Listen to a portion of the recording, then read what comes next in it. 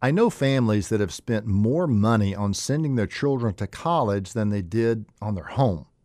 Many prestigious private colleges now charge more than $50,000 per year in tuition alone.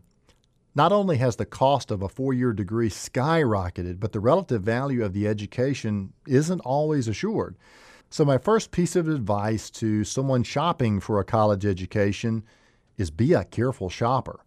I get the distinct impression that some parents are more interested in the three E's, Eastern, exclusive, and expensive, than they are in the three R's. And if you don't know what the three R's are, we got a more basic problem.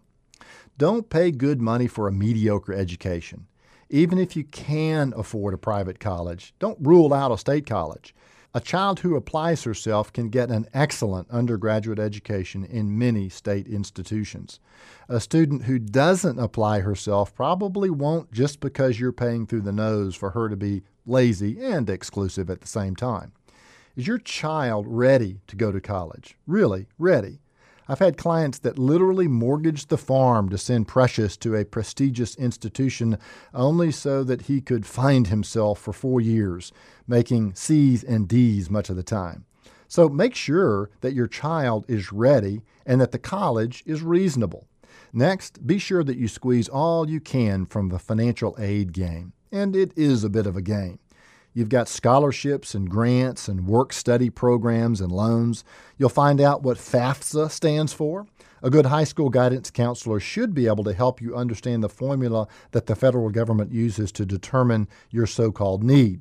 Be sure to start saving now. Don't let the fact that you don't know exactly the best savings method be an excuse for procrastination. So that you don't pay all of your money out to the university and get zero back, you might want to consider something called the mini-dorm concept. It takes a child of some maturity, but isn't that what we're shooting for? The mini-dorm concept is kind of simple. Rather than pay the full cost of housing a child during 4 or 5 or 6 years of college, invest in a house that you can use as an apartment near the campus. By making your child a landlord's agent, you can actually pay him and even deduct a reasonable salary.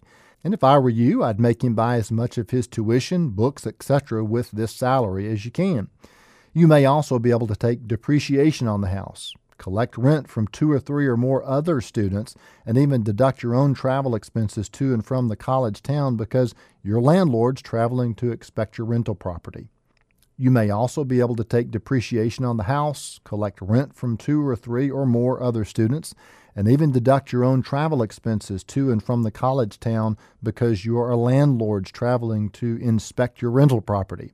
As with all tax matters, be sure and consult your CPA for the specific tax implications of your situation. If you're fortunate, the property could appreciate over time and you might even make a little profit. Regardless of whatever money you get back out of the deal, it will probably be more than you would get back by simply paying the university to house Junior. So start now, be creative, and know the rules of the game. The process of funding a college education can be an education in itself, and this is one exam you just can't cram for. Offering you wisdom on wealth, I'm Byron Moore.